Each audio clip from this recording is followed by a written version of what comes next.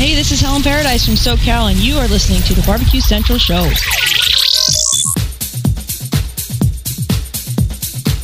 Happy to have you aboard here for the really big barbecue show. Boing. We cook because we have to, and we grill because we want to. Hit me. Fine, how's it going? You have a great show. I'm a big fan. Boing. So what seems to be the problem here? This man looks like he's dead and he's in the crackle. Charbono! It's all about the charbono, dude! Succulent fish. What? He ate 2 feet or wieners. But listen, Lavernius, shut your face. I'm shaking like a dog shit peach seeds. We have top men working on it right now. Top men.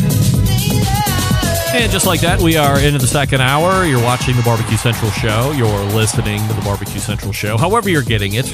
We're doing it live right here every Tuesday. We'll do it live. 9 to 11. We're recording for podcast release on Wednesdays and Thursdays. We'll get to Friday here in a second. Still to come on this show, Jess Pryles from Hardcore Carnivore in about 11 minutes from now. And then, closing out the show, Matt Overson from Wicked Pig. He is a champion Steak Cook-Off Association griller. Let's say it like that. Don't forget, you can follow me socially on Instagram, Twitter, TikTok, Snapchat, /BBQ Central Show on Facebook and Twitch, /RD Rempe on YouTube. Sorry, the handle for all those other social media ones, at BBQ Central Show, in case I didn't say that. Jason Pettis is a longtime fan. Sometimes I miss the old Weird Science mix. So do I, Jason, but rules with copyright music and stuff. So all the music that you hear on the show now, I've either bought or it's copyright free, whatever they call it. You got to play by the rules now. Even though YouTube and Amazon both hate my guts and won't pay me no matter what and won't listen to my explanations for things that I didn't do, they don't give a shit about that. They don't want to pay me, I can tell you that. I digress. Also, aside from the social media, if you want, you can get an ad-free podcast feed, if you desire, by becoming a patron over at the new Barbecue Central Show Patreon page. That's patreon.com/BBQ Central Show. Or if you're an Apple Podcast user, you can get the ad-free show feed by subscribing directly within the podcast app itself. So enjoy that if you're so inclined. Coming up on the best moments of the Barbecue Central Show in 10 minutes or less this Friday, episode 186, if you can believe it, 14 weeks out from broaching the 200 show mark. This one taking you back to July 31st, 2012, where you will find the ever-popular, the most downloaded styles of show that this particular program has ever seen, the Roundtable shows. This one is a brisket roundtable show to include the top brisket pitmasters of that time, now 9 years ago. Mike Wozniak, the Wizard of Woz, from QOW or Barbecue Ow or whatever they're calling themselves now in the third iteration, but back when I knew him, it was QOW. Also on the panel, Ryan Newstrom from Big T's Q Crew. And rounding out the panel at that time was Scott Key from Little Pigtown. 3 of the top brisket cooks back then. And it ends up being a bit of a garnish conversation, the way John constructed it. So if you're a longtime fan of the show and you were listening when there was a lot more competition stuff, one of the questions through roundtables, or if you had a fairly substantial competitor on the show for an evening who held the ear of a lot of folks, I would always bring up the garnish and how, can you believe that garnish is listed as optional, and who would ever turn in a box without garnish in it? Aren't you just asking to lose? So you'll hear a little bit of that garnish conversation, what it sounded like 9 years ago. So take a look back and see what you think. If by chance you have a segment or a guest you would like to hear from again from a previous show, shoot John an email, jon@thebbqcentralshow.com, and he'll do his best to meet your needs. And then there's this. I have received a number of emails over the last many months. And it especially heightened once again over the last week because of Meathead's fat yapper telling me that my blind love for Bubba Burgers is, in a word, wrong. Is it? Meathead went on and on about it last week, saying how bad they were. It took them 2 months to get through the box. There's only 6 burgers in a box. There's no way it took you 2 months to get through it. But trust me, I've seen Meathead. He's not. Andrew, you are not the father. He's not eating one burger at a time, no matter how gross he says they are. So 3 weeks tops, that box of burgers stayed in his house. But he wants to say 2 months to get through the box. I even got a text message from Jay over at the Grill Coach podcast saying, and I quote, "Yes, Greg, I fell into your Bubba Burger trap. Your food judgments will forever be in question." Well, here's the good news for those of you who think that I snookered you in some way as it relates to Bubba Burgers. I have collected all of your names, related information, sent them to Bubba Burger Corporate, and I have told them to ban all of you from being able to purchase any of their products going forward. They have your pictures at all the cash registers across all the grocery stores and retailers nationwide. They've been given strict instructions by Bubba Burger Corporate to confiscate any Bubba Burger products from you because you don't deserve them anymore. I'm helping you from yourself. If you think that my burger tastes are whack because I find Bubba Burgers to be freaking delicious circles of beefy goodness, fine. More for me, and you're banned from buying them anymore. It's a win-win. I get all the Bubba Burgers I want, and you get dick. I'm not saying that we can't have different palates. I mean, you people are the only ones making sure I know how much of a shithead I am for loving Bubba Burgers. What I'm saying is this. If you have a problem with Bubba Burgers, you really don't have a problem with me at all. You have a problem with yourself. I live in a home with some of the most discerning barbecue and grilling palates in the world. Do you know how many times those women, and I say that with peace and love, by the way, do you know how many times those women have complained about Bubba Burgers? Go ahead, toss out a number. I'll wait. What do you think? 3 times? 19 times? 119 times? Wrong. 0 times. Do they hate pork tenderloin? Yes. Will they take a pass on most chicken that comes off the grill or smoker? Yes. Have they ever complained about a Bubba Burger? No, never. Do you know why? Because they're fucking delicious. Trust me, I love them. So go ahead, grind your own meat, do all that happy horse shit the way that you think you're doing it better than me, and I'll just continue to fire up the gas grill and toss on my frozen Bubba Burgers and laugh at you who think that I'm a loon. Don't forget, you're banned from buying them anymore, fuckface. I think I set you straight on that. I think I did. I like it. I'm going to leave it there. You can't hurt my feelings by trying to blast me in the package for my undying and blind love of Bubba Burgers. They're just great.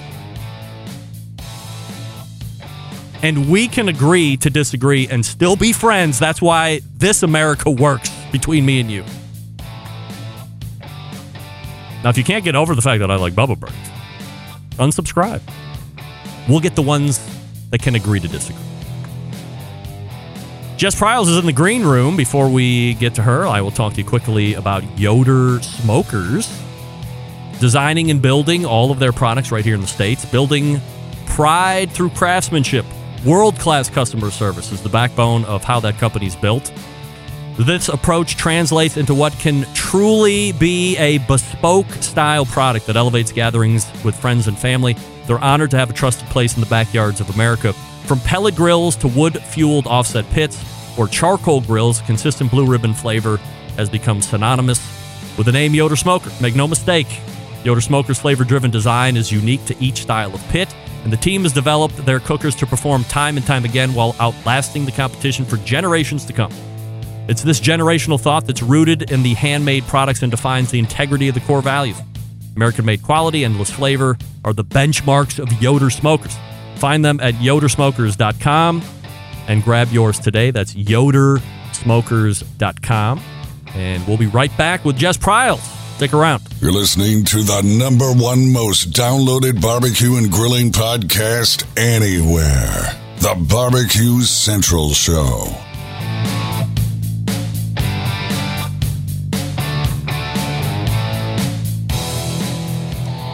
Howard Stern, Jim Rome, Dan Patrick, and Greg Rempe. The Mountain Rushmore of talk show entertainment. Now, let's get back to the Barbecue Central Show.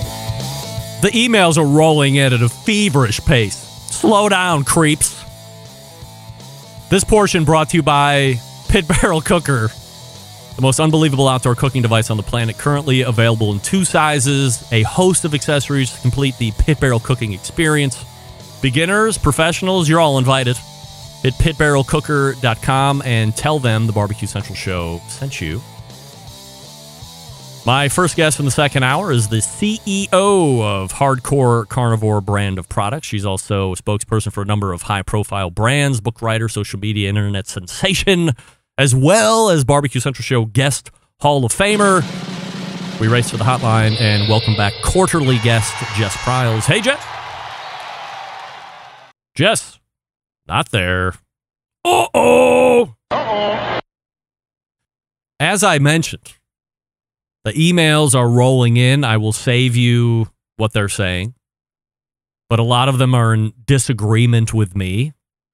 Austin Parsons weighing in. Hey, Solberg, put that Bubba Burger rant in the hopper for the best moments of the Barbecue Central Show in 10 minutes or less years from now. That was fantastic. Thank you, Austin. I don't know if anybody saw this or not. I got to accept cookies. Farmer selling horse milk for whatever 13 euro a pint is, if you can believe that. That's right. $13, 13 euros a pint.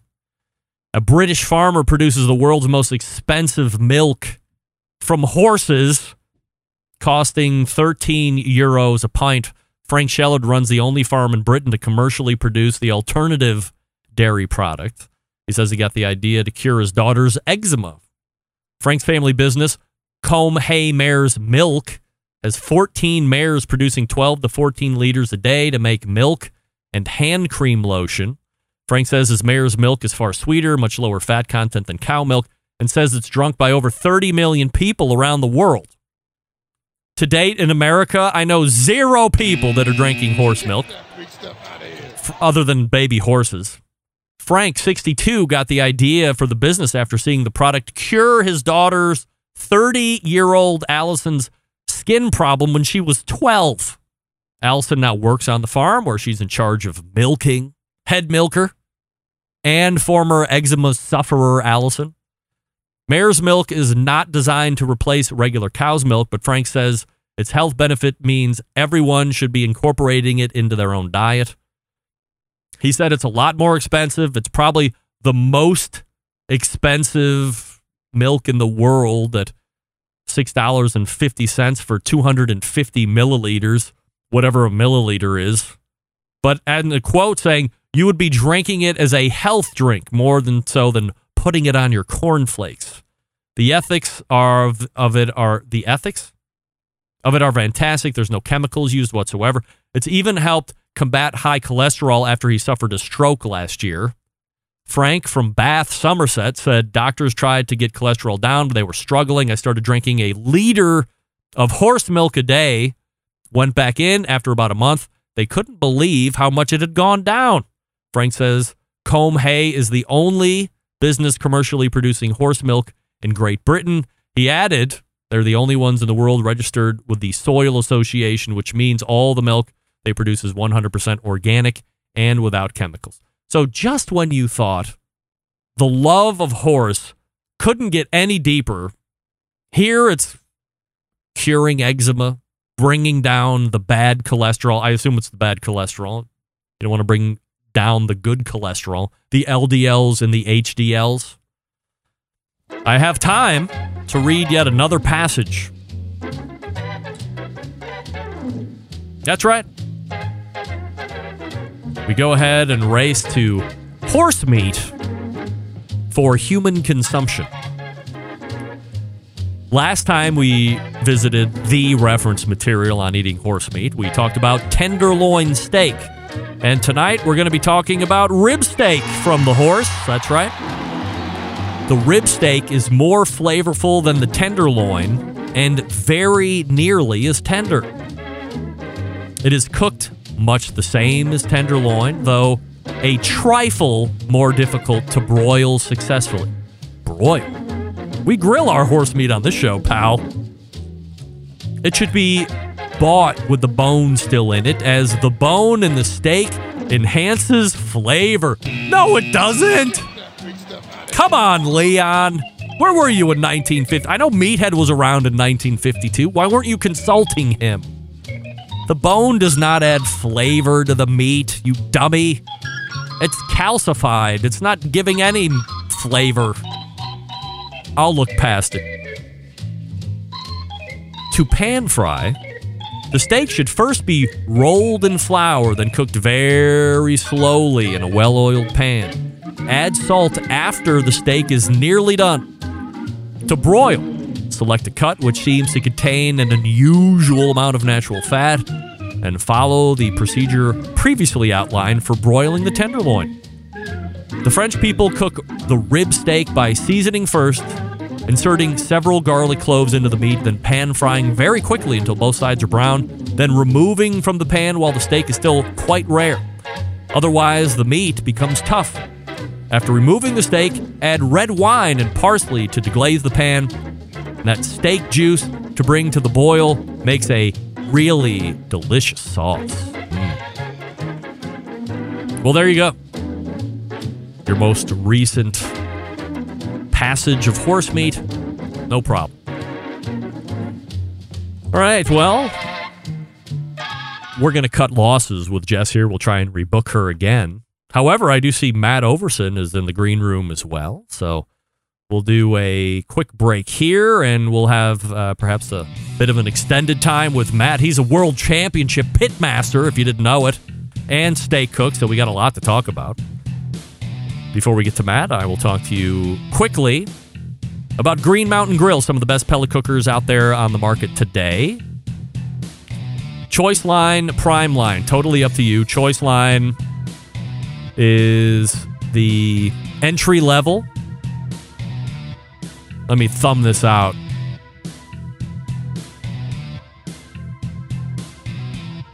That's right. That's the entry level. So you don't get Wi-Fi connectivity, you don't get app connectivity, you don't get internal meat probes. But if you don't need any of that, then don't worry about it. Save yourself a couple $100. Get the Choice Line. Comes in both the Jim Bowie, the Daniel Boone size. You're off and running. Now, if you like some tech, if you want to have internal meat probes, if you want to adjust the temperature of the cooker through an app so you can be anywhere in the world and do that, depending on what the deal is, hey, no problem. You can get the Prime Plus line. Prime Plus gives you a front shelf, more of a robust build on the chassis. You have lights on the inside of the cooking chamber and a window on top so you can peek in without opening. Also a peek-in window on the main pellet hopper. Both lines will accommodate the pizza oven insert as well. So know it and love it. It's going to be wonderful. They're only sold through dealers, so know that going in. greenmountaingrills.com.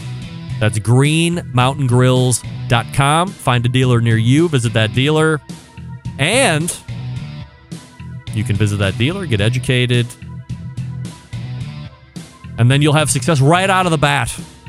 It's great. greenmountaingrills.com. That's greenmountaingrills.com. We will join Matt Overson when we come back. Stick around. We'll be right back. Listening to the #1 most downloaded barbecue and grilling podcast anywhere. The Barbecue Central Show.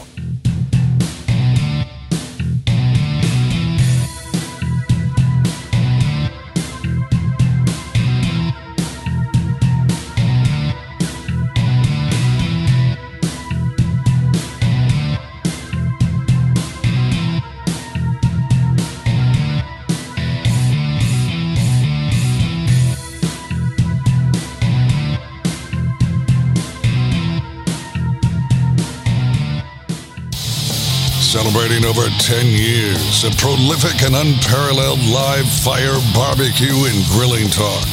And yes, it's still being done from Cleveland, Ohio. You're listening to the Barbecue Central Show. All right, welcome back. This portion of the show being brought to you by Smithfield. Through the grilling season, which we are in the midst of right now, you can head on over to smithfield.com and get tips and tricks from pitmasters like Chris Lilly, Darren Worth, Ernest Cervantes, and Charles Cridland. With mouth-watering flavor, no artificial ingredients, Smithfield Fresh Pork, quite simply, some of the finest pork money can buy. A trusted choice of World Championship pitmasters for use in competitions and at home. If you are a committed cook, go to smokinwithsmithfield.com and report your first place finishes in ribs and shoulders. Once again, that's smokinwithsmithfield.com, or for recipes, tips, and tricks, smithfield.com. Coming out of the bullpen in an extended version, whether he knows it or not, is the 2019 SEA points champ, and at that time, no one had amassed and or accumulated as many points through a regular season as he did. He has a class on barbecue champs where he will spill his guts on how he cooks the steak, and will also throw in a wing recipe to boot. And on the most revered day of each and every year, July 10th, he landed the first ever perfect steak score in the SCA in Bondurant, Iowa. I probably said that wrong. Which, if you didn't know, perfect score in steak is 254.5. I'll talk to Mag about that here in a second. We race to the hotline and welcome first timer to the show, Matt Overston. Hey, Matt. Matt, are you there? Matt? You there? There you are. Yeah. You were on mute. How about you? Love it. Yeah. And now we have you. Welcome aboard here, Matt. Happy to have you. Thanks. Matt, this is nothing to do with you, of course, but how the hell is a perfect score in SEA not a whole number? 254.5 seems like you're at least a half a point shy of something whole. What's the deal with that? There's 5 judges, and when you do the judging is 10.9 is what they would do. So you get a 10 in appearance, 10 in texture. You can put me on the spot here.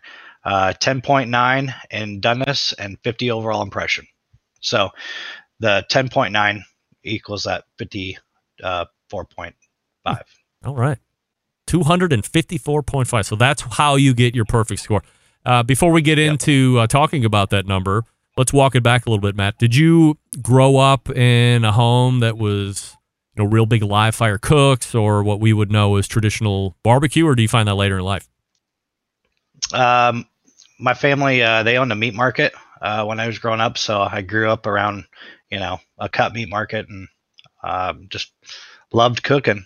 We had everything to our expense. Were they doing swinging meat, or was it boxed at that point? Swinging. So were you ever thinking about pursuing a career in butchery or anything like that? No. I actually had to clean all the rendering stuff out every night, so that kind of sucked. Oh, dear. Yeah, so that could turn you off. When do you find out about barbecue competitions? 2009. Oh, so you've been headlong into that since 2009, or have you had like you've been in it and then you get out of it, or how does that look? No, I started in 2009. I did a contest I put on a contest, and then I met Darren from Smokey D's, and he helped me get the first contest up and going. And after that, I did that, and I was like, I'm cooking the next one. So the next year I cooked, and I was hooked. So. How did the schedule unfold for you? Were you a team that started out, slow and local-ish, or did you just, jump right into doing 20-plus during the course of a year? I did like 4 or 5, and then I progressively got into more. It was a lot of money, of course, so I just whatever I could afford, and I eventually did 20, 25 a year. Where are you home based out of right now? I live in Norwalk, Iowa. All right. And is cooking steaks and barbecuing your full-time job, or do you have a 9-to-5? I work for the city where I live here in Norwalk. I'm only 5 minutes from the Des Moines airport, so I'm fairly close to Des Moines. We're just a little suburb. So Now, when do you find out about steak cook-offs, and how does that attract you? How does the hook set there? I was having a lot of fun in barbecue, but I was getting a little burnout on it. And there was a steak comp at a barbecue event that I went to, and I signed up, and I got third place there, and that was 2016, I think it was, and I was hooked. I'm like, I'm done cooking barbecue.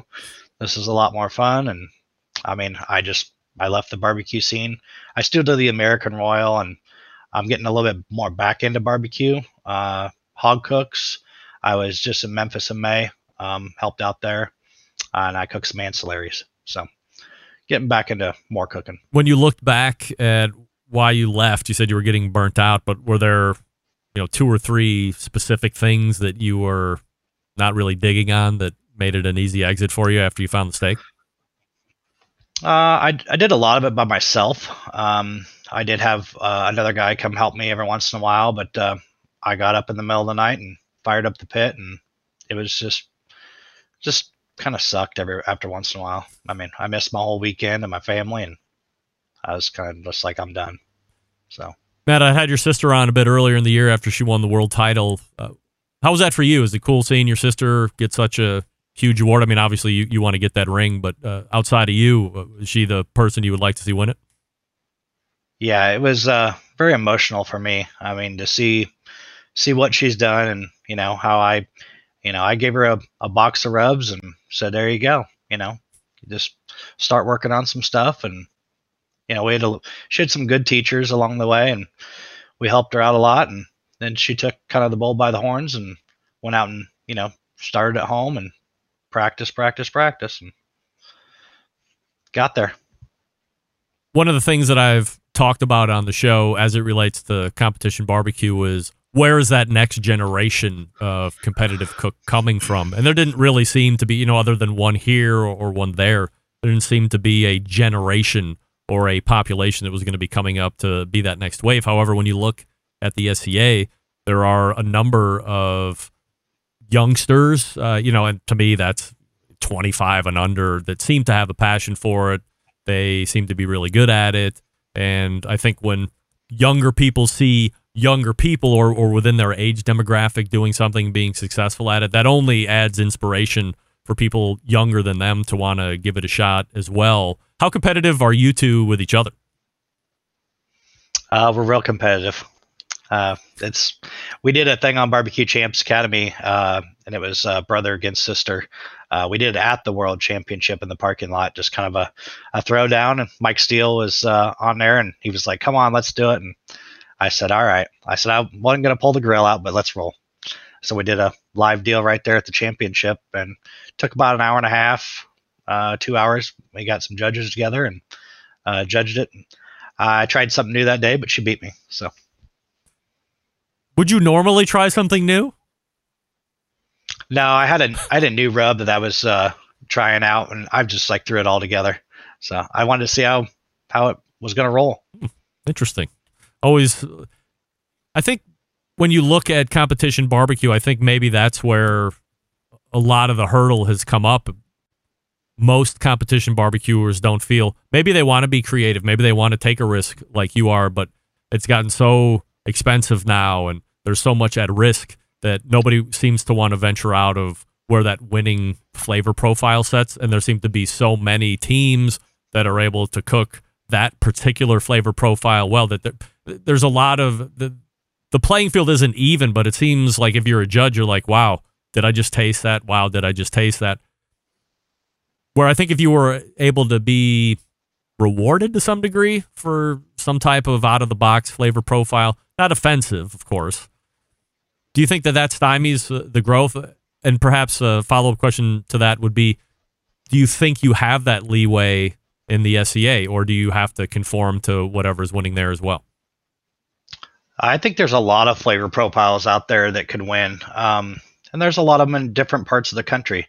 Barbecue has that same kind of little realm of, got to use this down here, use that up there.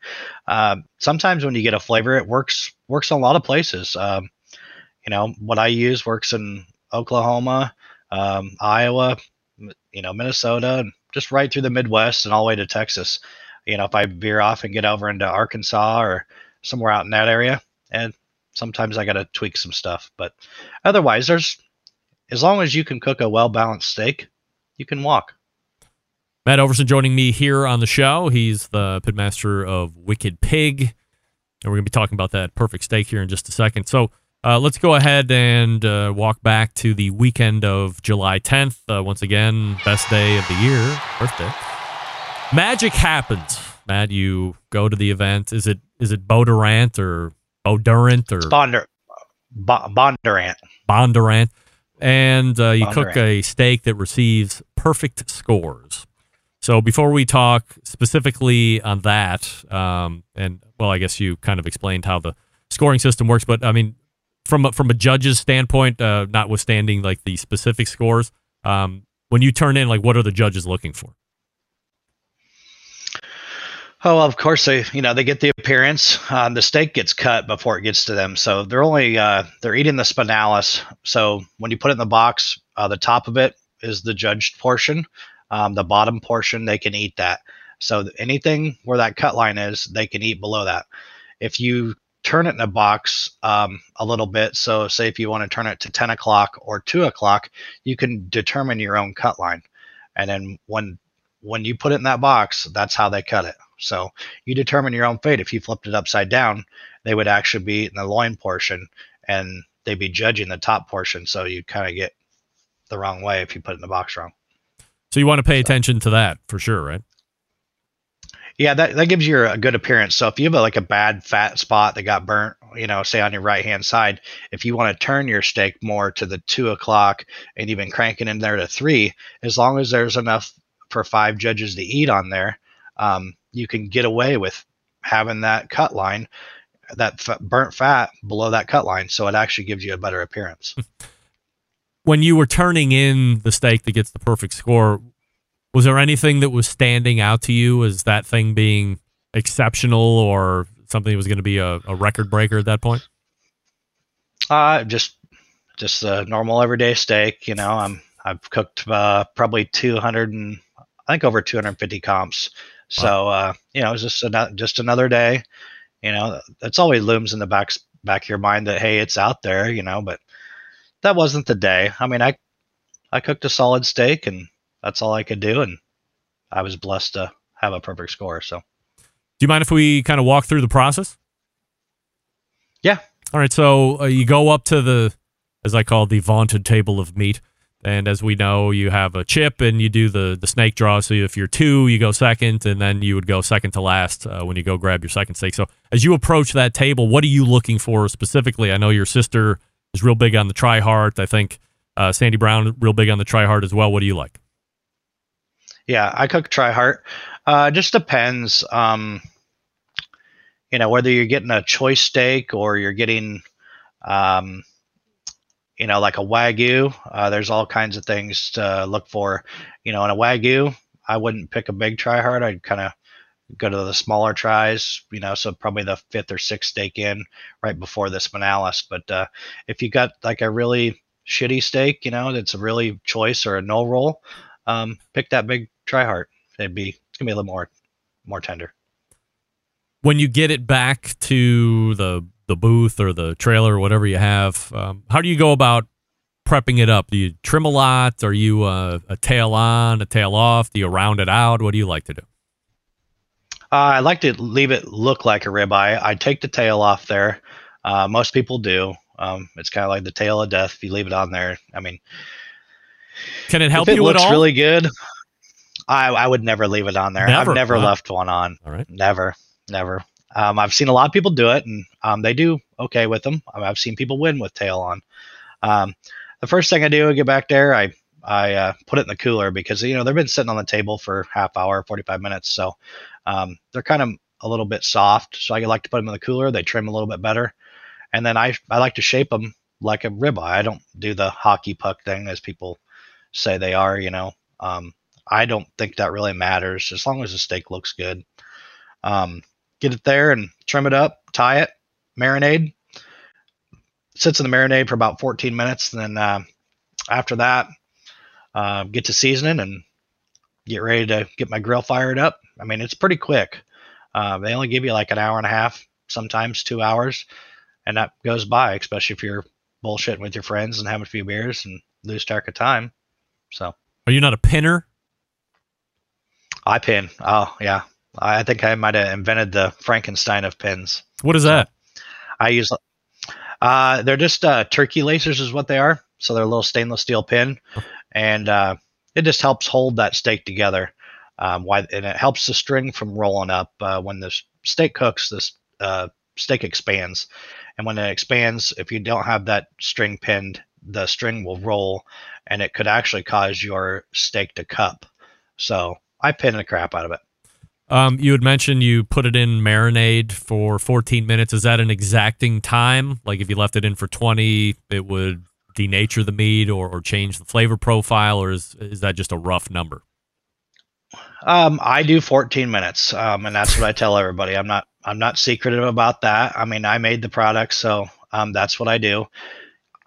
I could leave it in there, 20, 25 minutes on like probably a steak that doesn't have any fat in it, because it separates all fat from all protein, and it does it in a quick hurry.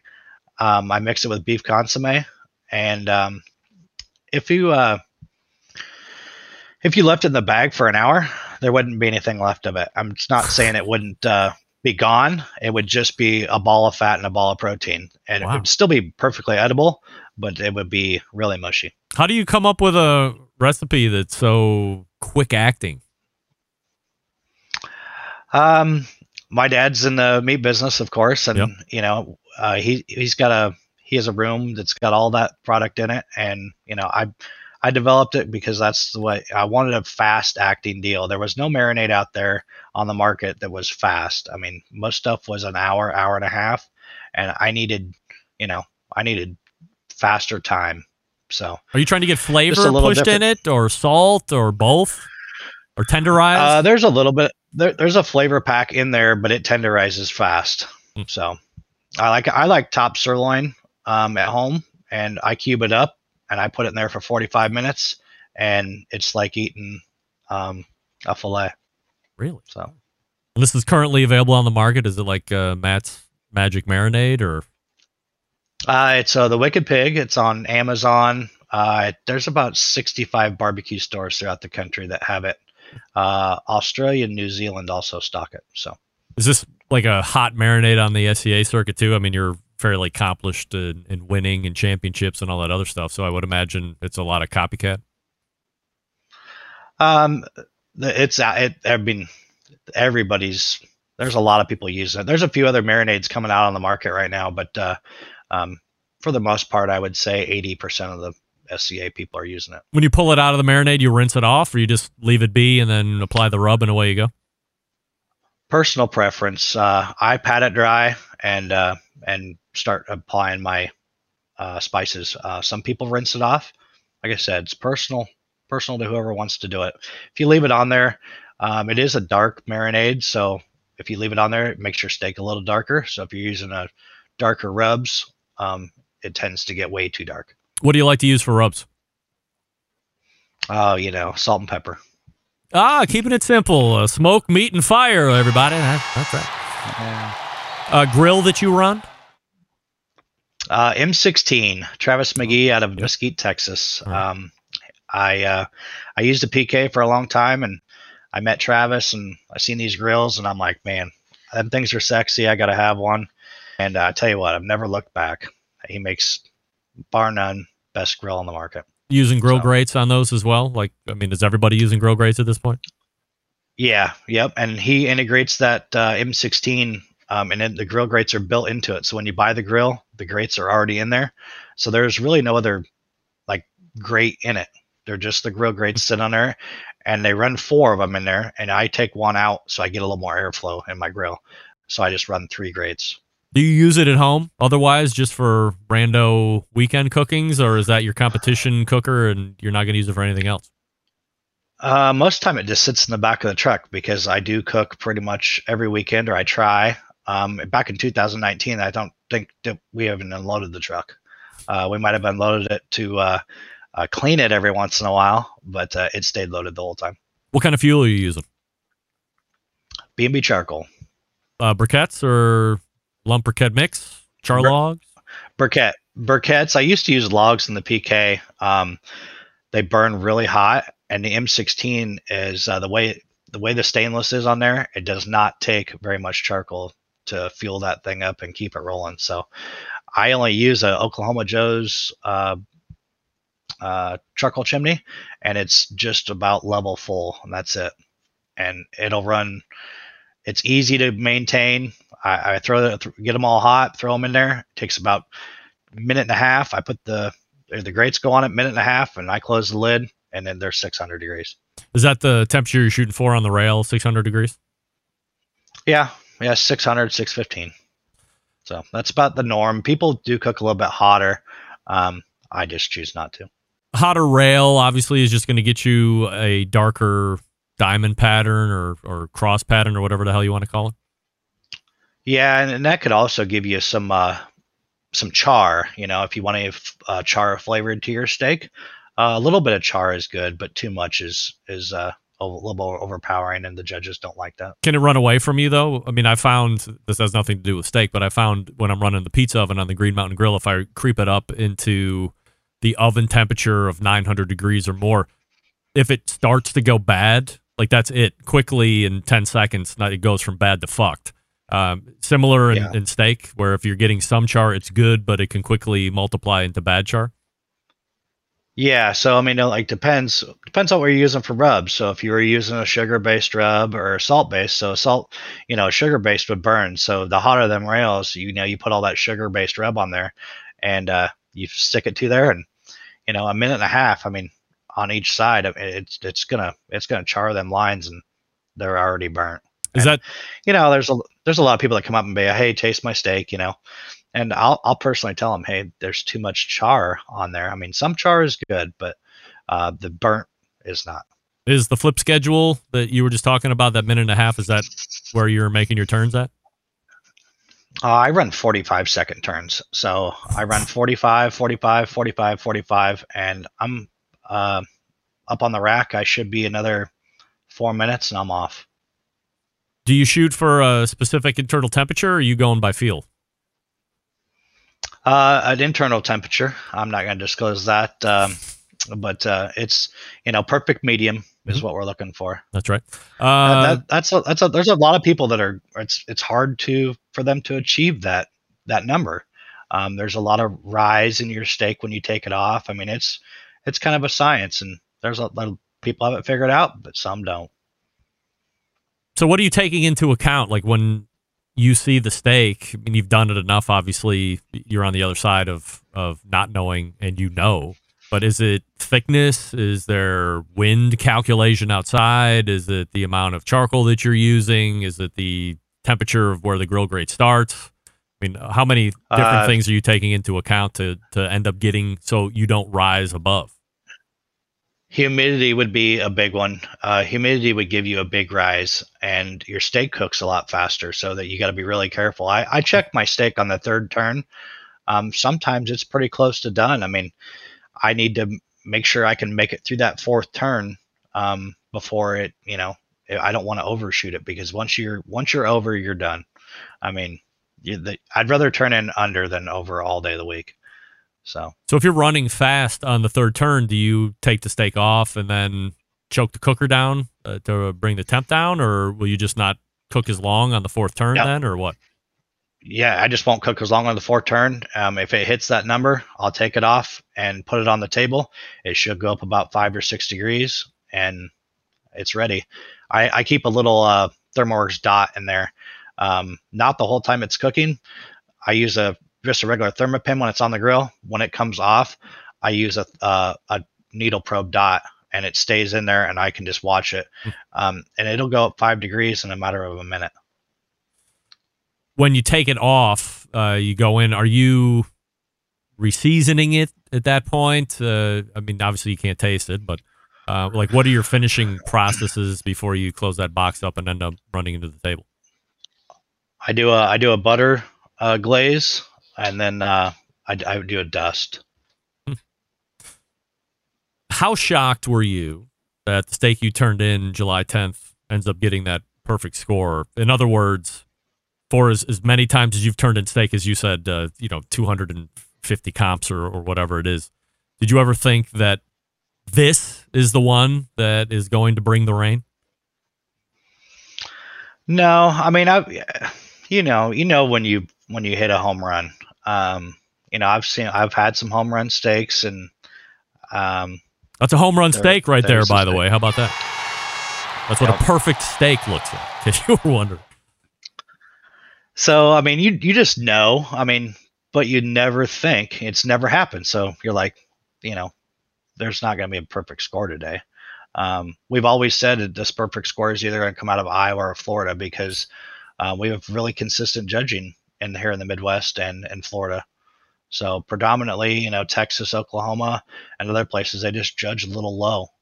But you can still win with a low score, don't get me wrong, but it's not as high, in those areas. First thoughts when you're called, obviously you win, but then to realize you've made the first perfect score in SCA, what does that mean to you? Oh boy, winning a ring and doing all that stuff was pretty exhilarating for me, and real emotional. But winning a perfect score was like, wow. I don't know how many comps there's been, probably 4,000, I would say.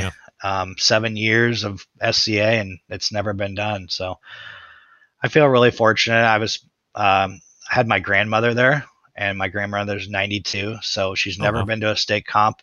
It's 20 minutes from my house, so for me to pull that off in front of her and her get to come for the first time and see that, it was pretty awesome. Do you get a lot of media attention off of that? Obviously, I'm sure a lot of the top pitmasters in SCA are reaching out to you with congratulations, but like, what's the most unexpected thing that came out of this, aside from being on this show? Back in 2019, I wondered what was going to come next. Mm-hmm. It all comes later. It doesn't come like, the next day, or it just comes later.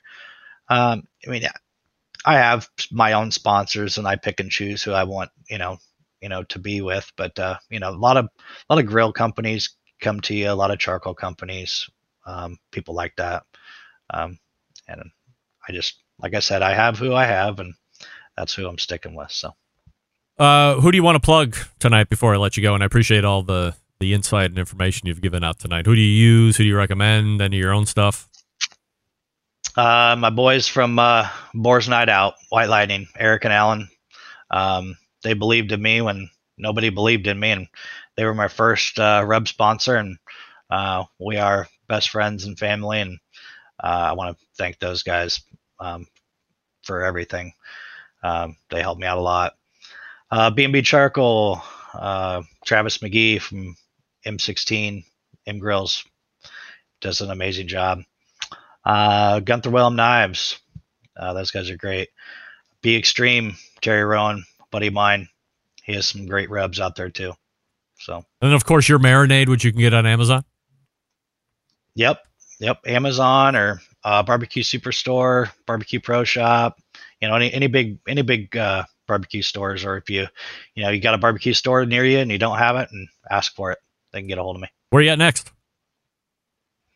I cook in Ottumwa, Iowa. I got another close one about an hour away from my house this weekend.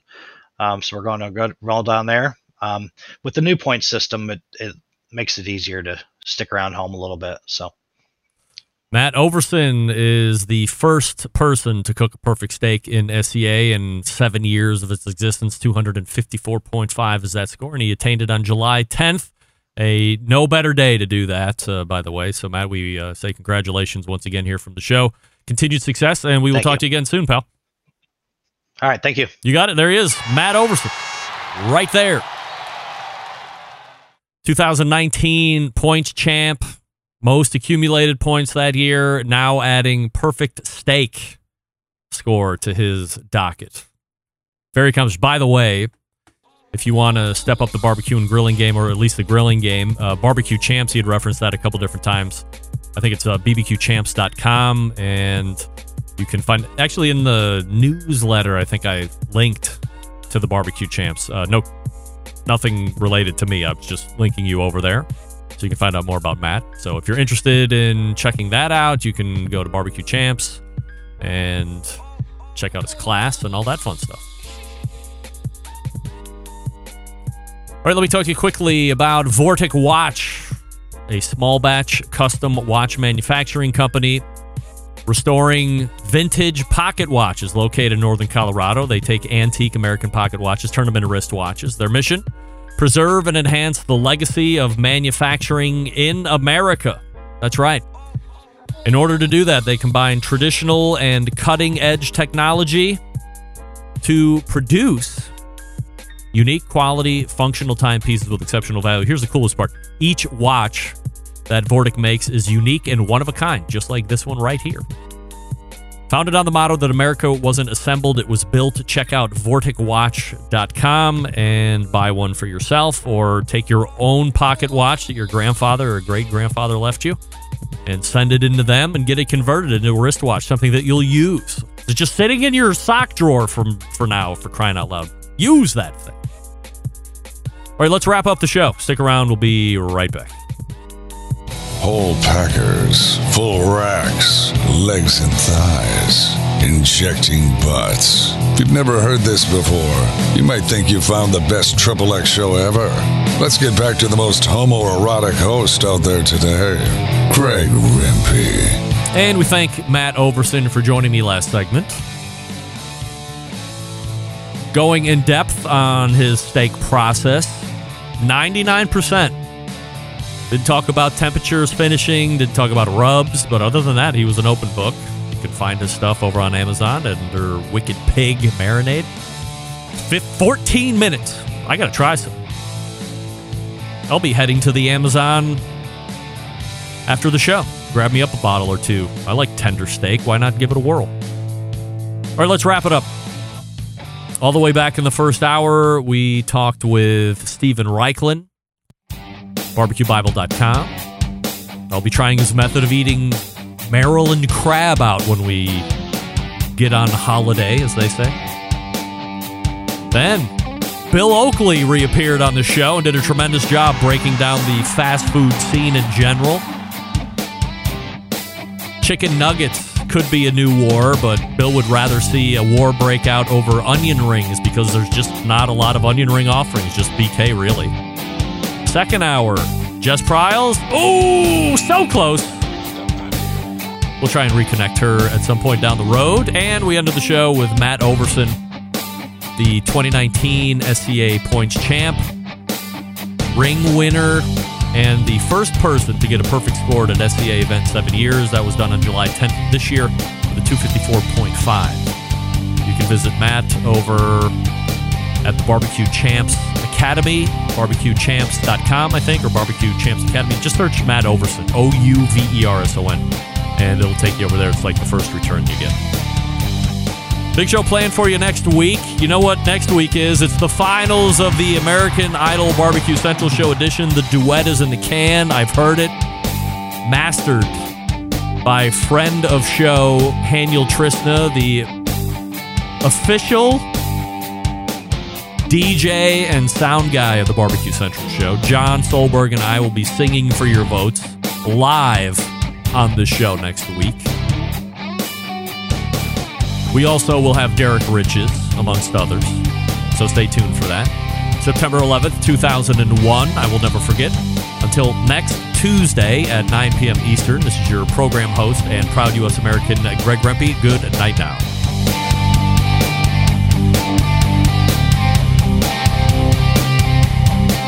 This is Bobby Rempe from Cleveland, Ohio, and you're listening to Barbecue Central.